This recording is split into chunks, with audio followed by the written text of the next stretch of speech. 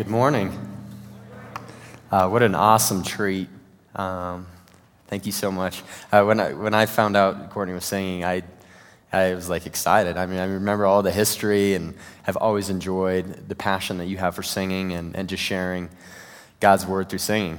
So what an incredible blessing it is to be here to serve, to share God's word, and thank God for music, right? Amen? Just very therapeutic. I do have to say that as I was sitting down there, man, week after week that I come, the weeks that I do come here and I'm able to speak or sing, man, Ryan Long, I just allow him to lay it on me, try to take it patiently, turn the other cheek. But I think it's time for an eye on this one. I know Dave Beatty said, 50 hours with Ryan? I thought to myself, try 15 years with Ryan Long. There are so many, I was thinking, what picture would I put of Ryan on the screen? And I thought, it was hard in the youth group to ever take a picture of Ryan because he moves 100 miles an hour. It was just like a blur, through most of our pictures. But I thought, what pictures could I put? And I thought, maybe that picture where he dated my sister. Do you remember that, Ryan? Wherever you're at, that picture, you remember that? But also, too, I thought, well, I shouldn't. I need to be merciful, because if I put a picture of Ryan on the screen, people are going to think, why was Ryan in the high school when he was 10 years old? Like, no, he was 18 then. He was 18, so got to get him back. We go back and forth, but a lot of great memories with Ryan Long. I know he has been a great inspiration to me, to my faith, and I know to many people. I don't think we understand how many people he's really had an impact on, so I am very thankful for him. And about the hairless rat, Ryan, sorry that I care about all of God's creatures. Jeez. So anyway, we're continuing our series entitled Built Bowls Tough. Now, I'll have to be honest with you. When I say that, I feel like I should be preaching in a flannel shirt with a long beard and, it's just with a gruff voice. But we're really discussing what it takes to build and strengthen our faith in Christ. And obviously, usually at the beginning of the year, it's always a good time of reflection. It should happen throughout the year, but I think at times naturally we think of these things at the beginning of the year.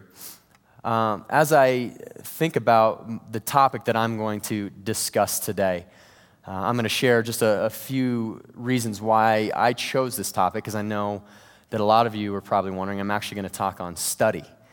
And I know a lot of you are probably thinking, who in the world would choose study? Well, I'm a teacher, so naturally I gravitate towards study. And I see the value of study in the lives of students, but also in my own life as a teacher. I see the value of study. I also chose this because as we were discussing next door in the church office, who was going to teach what disciplines we were going to take, this one just stuck out to me. And to be honest with you, God has been working this one in my heart even before we discussed what we were teaching.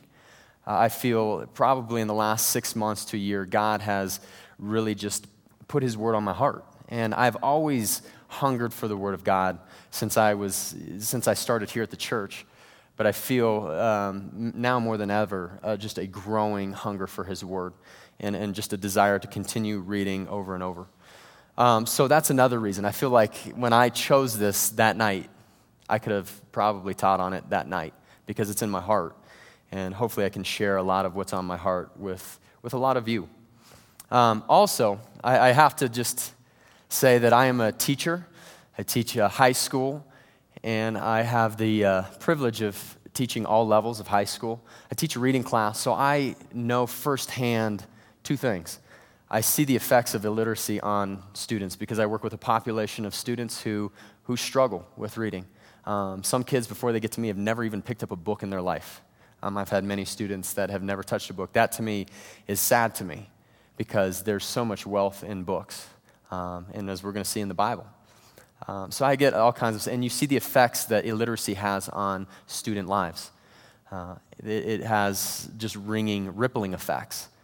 But on the flip side of that, as a teacher, one of the greatest joys that I get to see in students is when they actually take a book and read it for the first time and find the joy in reading. There's nothing more exciting to me. And I have had kids that, again, who have not even touched a book, but then by the time they are finished or when you find them the right book, there's such a hunger for them to want to read more. And I hope that as we discuss God's word and getting into it, that we will always realize that there, as we get into it and as you continue to read it and you persevere through it, that God will awaken new things inside of you, inside of all of us. I have to make a confession, though, as I begin and say this, that as I was thinking about the topic, the name of this week, I thought, I struggle with it, study. Who really gets excited about study? Nobody that I really know. I'm a teacher, and when I say study, it's not, my kids aren't like, yes, he's going to talk about study today. It actually brings a lot of negative feelings within kids and a lot of, he's telling us to study. Same thing, I'll be honest, last week I know when they announced that I was speaking on study, I didn't really see anyone jumping out of their seats saying, oh man, I've been waiting for someone to teach on this study. But I hope we can look at it from a new perspective because I know that word carries with it a lot of negative connotations. So hopefully we can look at it in a new light. So I thought, why don't I change it to something that I think we all can relate with and that kind of brings about more feelings of joy. So I am actually going to call today eating. All right, that's what we're going to call. And even now, everybody's smiling. People put their phones away. They're like, okay, all right, I'm with you now. But eating, we can all relate with eating. It's something that we all do by nature. Okay, and when I look at getting into God's word, to me, that's what it is. God is feeding me spiritually, and I am eating that.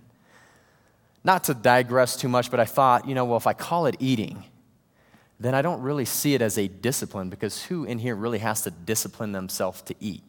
Maybe we have to discipline ourselves to eat well, or to eat healthy. But you never hear anyone say, dang it, I forgot to eat today. Oh man, this week I forgot to eat. I need to get better at doing that. We don't have to discipline ourselves. Eating is a natural response of the body when it becomes hungry. And the body has to replenish itself. It has to sustain itself. So by doing that, we eat.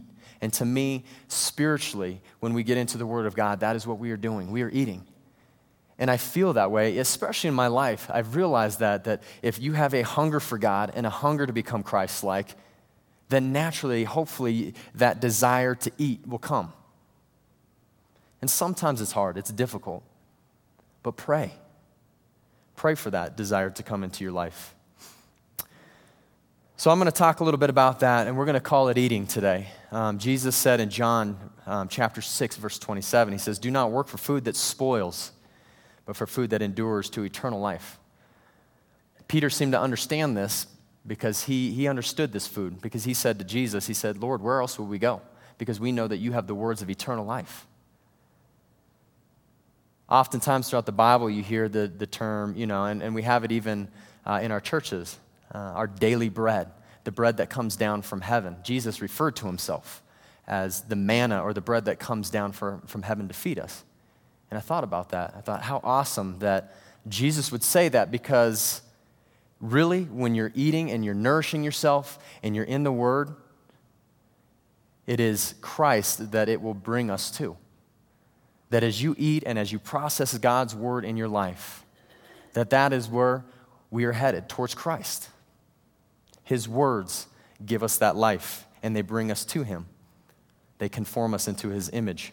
So we're going to call it that, eating. And he used that analogy a lot throughout, or it's used throughout the Bible a lot.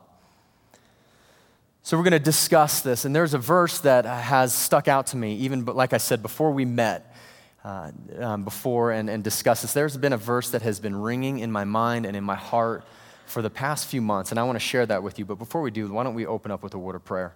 Lord God, we just come before you humbly and just ask that as we hear your word today, as we hear the message, Lord, my job here is just to share the word, just to put it out there.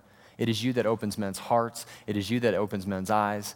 It is you that puts that desire inside of us, Lord. And we just pray that right now that you put that desire inside of us for your word, that hunger Father, we thank you that we can come here. We thank you that you love us so much that you don't want to just feed us physically, but you want to feed us spiritually. You want to give us life. We ask that you bring that here now. We pray this in your name. Amen. The verse I'm going to read, or the book I'm going to read from, is Matthew chapter 4. And many of us have read the story. Before Jesus began his ministry, he was led out into the desert to be tested by the enemy. The Spirit led him out there to be tested and tempted. And we'll pick up in Matthew chapter 4, verse 4. It says, "Then Jesus was led by the Spirit into the wilderness to be tempted by the devil. After fasting for 40 days and 40 nights, he was hungry. The tempter came to him and said, 'If you are the Son of God, tell these stones to become bread.'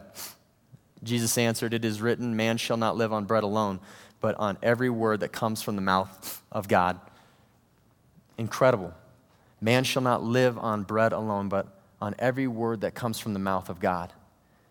And what makes it more incredible is the context that these words were spoken in. Jesus had been fasting for 40 days, and for any of us that have fasted for any amount of time, you know that even going a day without food can sometimes be very trying physically and even spiritually. But there are some that have even gone beyond a day and fasted more, and the effects that it can have on the body and on the mind are many. So Jesus, being out there 40 days and 40 nights, was hungry. I think that's an understatement. He was probably starving. And the enemy seems to know where we're the weakest, because we know as human beings that when you're physically weak, those are the times too that you're often spiritually weak. And the enemy knew that. And so he was going to attack Jesus at his weakest points. And so he said to him, all you need to do, you are the Son of God. All you need to do is turn that stone into bread. I'm going to be honest with you. If that were me out there, the enemy probably wouldn't even have to tell me to turn the stone to bread. I probably would have just eaten the stone, and taken a bite out of that, because I can imagine how difficult it would have been. But Jesus knew in his heart, and he knew that if I turn that stone into bread and I eat that, that's just a temporary fix for a deeper thing. And that's why he said, man shall not live on bread alone. It's not bread that sustains you. It may for a little while, but eventually you'll need more. But we live on every word that comes from the mouth of God, because it is those words that truly sustain who we are. They give us life. Jesus understood this, and he was able to combat the enemy with these words. Instantly, we see how important God's word is in our life. And not just this word or that word. Every single word is in our lives. Jesus wasn't here making a good old recommendation. He wasn't saying, hey, you know what? If you want to be a good Christian, maybe you should consider studying a little bit. If you want to be a saint or a super Christian, maybe you should get into God's word. And before, when I was younger, I used to always think that those who studied were only those who really were super Christians. But Jesus says, man does not live on bread alone. He was speaking to everybody. Believer, non-believer, he was saying, man does not live on bread alone, but by every word that comes from the mouth of God. And I have a lot of people that have said to me, whether through their words or through their life, I don't need God's word. I'm doing fine without God's word. Look at my life. I've done a lot of things without God's word. And a lot of times I want to say, you don't understand what you're saying. Because we can go on believing that, but I'll tell you what, the only reason we have breath in our lungs today and food in our stomach is because of God's word. Because God spoke and breath went into our lungs. And it's because of God's word that we still continue to breathe today. Through his word, he sustains everything. His word is enduring. And a lot of times we tend to forget that. And we're going to see in the Bible, this is a natural human tendency to say, we don't need your word. We don't need to live by it. But we fail to recognize that even when we don't recognize him, his word is still sustaining us. Isn't that amazing about our God? That even those who reject him, he still chooses to sustain them. And he will continue to. Amen to that, huh? Jesus understood that. And he said, this is why, and as we look at that, this is why it's very important that we know the word of God. But I'll tell you what, it can't stop there. It's not enough just to know the word of God. We have to push farther and understand the word of God. We have to understand the God behind those words. And I'm going to explain why, because we see why in the verses that follow. In verses 5 through 7, it says, "Then the devil took him to the holy city and had him stand on the highest point of the temple. 'If you are the Son of God,' he said, 'throw yourself down, for it is written, He will command His angels concerning you, and they will lift you up in their hands so that you will not strike your foot against a stone.' Jesus answered him, 'It is also written, do not put the Lord your God to the test.'" I want you to take a second to look at that and see if you can figure out what's going on. Look at how Satan is tempting Christ. He does a couple things. Number one, he says, "If you are the Son of God." Again, he's testing him. He's not just pulling out any old temptations out of the air. He knows exactly what's going on. He knows exactly why Christ is here. And he's saying, if you're the Son of God. But not only that, what does he do? He throws Scripture at him. And as we look at that, we have to say, we've got to understand how cunning and crafty the enemy is.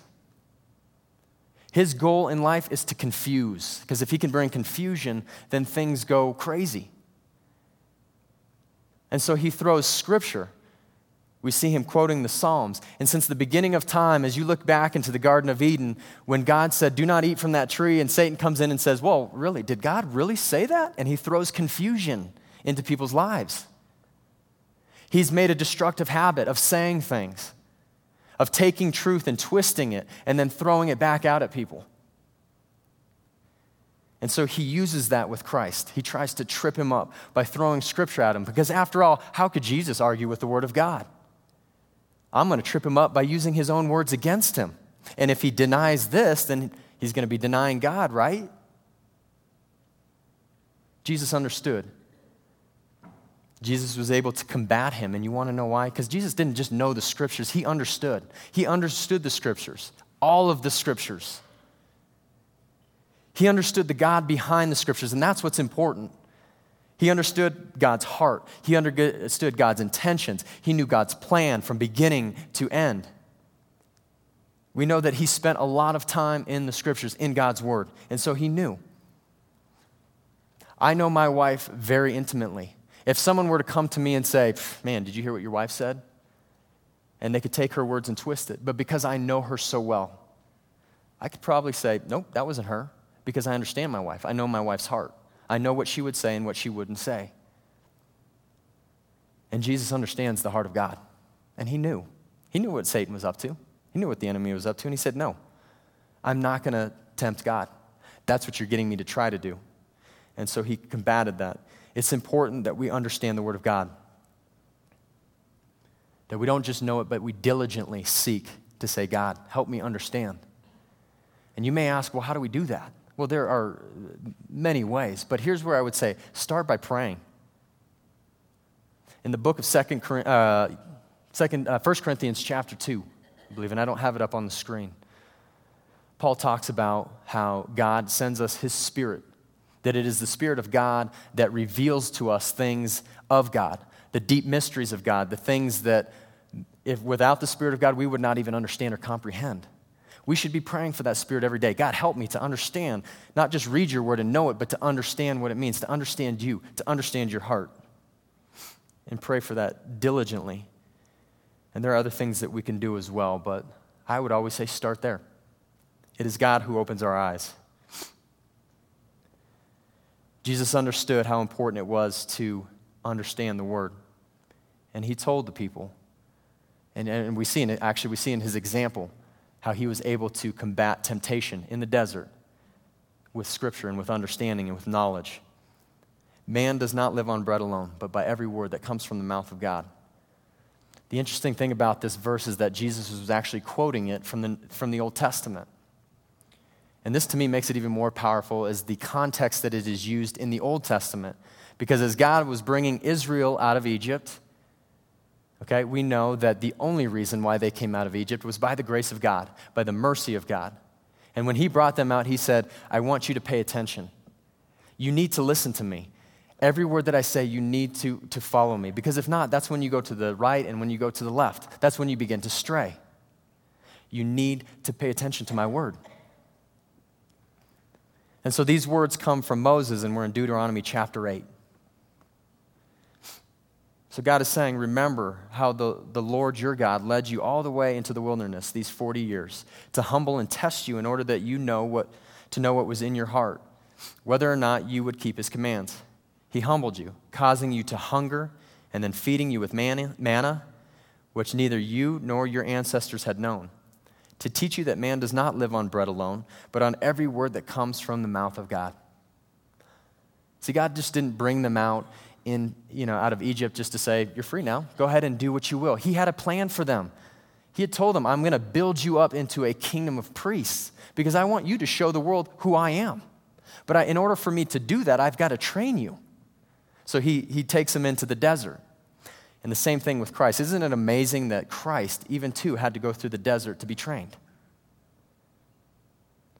So he takes them through the desert. There's times that he feeds them. He gives them stuff. There's times that he takes away. And it's amazing that we just sang that song. He gives, he takes away. And he says, I give and I take away for a purpose and for a reason. Not because I'm some cruel God who wants to play games with you, some cruel parent. He says, I do it because I need to test you, to know what's inside of your heart. But number two, so that you understand that the bread that you're eating right now with your mouth is not the bread that sustains you. It's the bread that comes from heaven, the bread that comes from my mouth, that carries you and will continue to carry you. I just thought of this as I was kind of sitting down there. It's amazing how, and we all can probably relate to this to some degree or another. If you follow after God, he's going to bring you through the wilderness. Some of us are there now. And to be honest with you, as I was praying, I thought, to some degree, I believe that God is bringing me through a sort of wilderness. For some people, it's spiritual. For some people, it's physical. Whatever, it may be relational. But if God is going to use us, he has to bring us through the desert. He brings us all.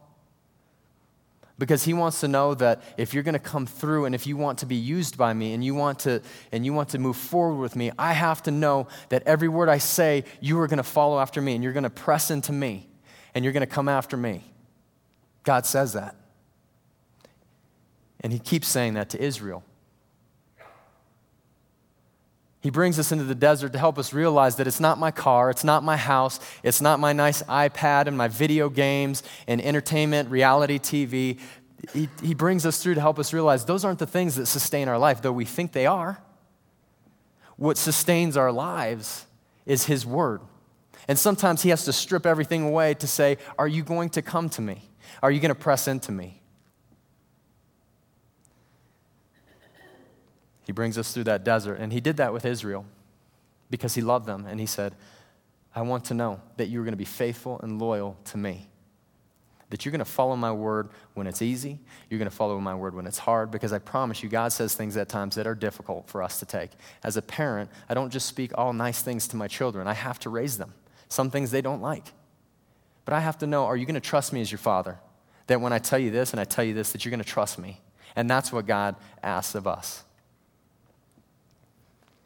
As I move on, I just want to say, and I didn't share this last service, but I have the privilege of having my family here, who've always been very supportive, but my little sister is here. I got to try and say this without getting choked up.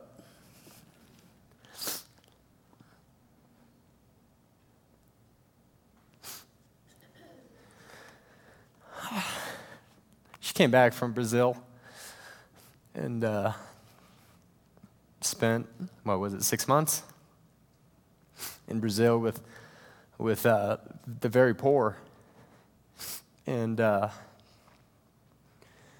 with many people who are in the slums who don't even know God. And I know, for her, God brought her through a desert. I mean, it was very challenging for her. I mean, to leave everything and to go to a place that you don't know the language, you're living off very little, and you're around people who just are lost and who are seeking love in places that are beyond what we can even imagine. But I know she would call and talk to me and just say, you know what, this has been a challenge for me, and I know God is working in me, and I just saw you push into God. And that challenges me. Sorry. So, and it reminds me of the desert that I'm in now. Because I say, God, I'm going to push into you. And that's what he's calling us to do. And some of us are there. You can relate with this. And I promise you, if you're not there, you will be there. Because God has to continue to test us. If our heart is for him, he's going to say, I'm going to refine you. And we should want him to. Amen, huh?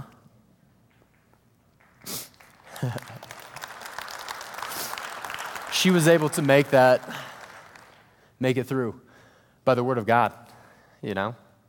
Because there were days she didn't know what she was going to do. She didn't know what to say. She didn't know what to feel. But she pressed into God, and she's been an inspiration. And God will continue to do that for us. And so I say, if you're there in the wilderness, just say to God, I want to trust that it is your word that's going to pull me through this. Your word's going to sustain my life. You know, as Moses shared this with Israel, you know, you'd like to think that Israel, after all that they saw in the desert, that they said, okay, God, we understand, we're going to obey. They didn't, because like us, they're human. Like us, they sometimes wander off like sheep. We go astray. And so they did. Before they went into Canaan, they lacked trust in God. But even in the prophets, as you read, they completely deserted God. Especially Israel, but not just Israel, but Judah. When the kingdom split, both of them went their own ways, and both of them ended up abandoning God. They left his instruction, they rejected the manna from heaven, and she began to starve. Both of them began to starve spiritually. And the prophets speak of it, and the prophets are very clear about what it was that caused them to starve. Isaiah chapter 5, verse 13, it says this, my people go into exile for their lack of knowledge. And their honorable men are famished, and their multitude is parched with thirst. So what do we read? They go into exile because of lack of knowledge. And it even says it's not just the weak ones. Their honorable men are famished and parched with thirst. Isaiah 1:3 says, the ox knows its owner, and the donkey its master's crib. But Israel does not know, and my people do not understand. Hosea, which this whole book is about how Israel just left God to the point where he called her a harlot because she was so unfaithful, drives this point home. Hear the word of the Lord, O people of Israel, for the Lord has an indictment against the inhabitants of this land. There is no faithfulness or loyalty, no knowledge of God in the land. Swearing, lying, and murder, and stealing, and adultery break out. Bloodshed follows bloodshed. You see what happens? You let go of the knowledge of God, the understanding of God, and soon we are left to our own ways, and we know what that looks like as human beings. This next part just sends chills to me. My people are destroyed for a lack of knowledge because you have rejected knowledge. I reject you from being a priest to me. And since you have forgotten the law of your God, I will also forget your children. Verse 14, again, even more. So the people without understanding are ruined. Look, if we believe this is the word of God and that the word of God is truth, then we have to take these words and we have to say, we got to take these to heart. That if we want to reject the word of God, then naturally by consequence, we will be ruined. It's not because God wants us to be ruined, because he's cruel and he's waiting to punish us. Because he's saying, if that's what you want, I'll let you have it. But then you're going to realize really quickly what happens when man doesn't depend upon my word. You begin to kill each other. You begin to go after things that do not fulfill. You starve yourselves to death. Some of you may know this, but in the 1950s, there was an experiment that was published by Ansel Keys and his colleagues at the University of Minnesota to show the effects of starvation on the body. That was the purpose. So to opt out of the war, men could come join this study. And 100 tried out, but there were 36 that were selected. And these 36 were healthy, strong men, psychologically, physically, in all areas. And for the next 6 months, they were going to take away or cut back on their calories and pretty much starve them. to see the effects of what starvation does to the body. Very interesting. Listen to some of these findings and see if you can find a parallel. Psychologically, men were affected in many ways. You know, when you sometimes they would start hallucinating, or they would start desiring things that never before in their lives have they ever desired. It says this: in addition to cookbooks and collecting recipes, interesting, some of the men even began collecting coffee pots, hot plates, and other kitchen utensils. According to the original report, hoarding even extended to non-food related items such as old books, unnecessary secondhand clothes, knickknacks, and other junk. Often after making such purchases, which could be afforded only with sacrifice, the men would be puzzled as to why they had bought such more or less useless articles. They're starving, they chase after things that are absolutely meaningless. And then they stop and, why did I buy this? Why did I purchase this? It goes on. It talks about a man who had a compulsive attraction, who developed a compulsive attraction to trash, to refuse. A compelling desire to root through the garbage cans for food to eat. He became emotionally disturbed, enough to seek admission voluntary in a psychiatric ward. He went on a spree of shoplifting, stealing trinkets that had little or no intrinsic value. He developed a violent emotional outburst with the flight of ideas, weeping, talk of suicide, and threats of violence. I mean, it goes on and on and on. There were reports of depression, irritability, anxiety, frequent outbursts of anger. Many of these men were stable as they came in, and as this experiment went on, became very unstable, developing anxiety. Apathy became very common. And some of the men started neglecting their personal hygiene. Socially, they disconnected from each other, felt no need to be a part of community anymore. They lost their sense of humor and even a sense of purpose in a sense. The volunteers reported impaired concentration, so cognitively, their concentration started to fail. Alertness was going. Comprehension, when people talked to them, they couldn't comprehend what was being said to them. And their judgment became tweaked. Physically, they had a drop in body temperature, heart rate, and respiration. I mean, obviously, we can go on, but hopefully as you listen to that, what an informative study on what the effects of starvation does to the body. But as I thought about that, I thought, what an incredible parallel for what the effects of spiritual starvation does to our society, does to our spirit. And the more and more I thought of this, and I looked at this study, I thought, you know what? To me, sometimes this reflects the society that we are headed towards. A society that is starving spiritually. You know, it's been said that the worst kind of famine that you can be in is a famine where you think that you're full, but you're really starving. And that, to me, explains a lot of sometimes who we can be as a nation. Thinking that we are full, but yet starving. You know, one of the best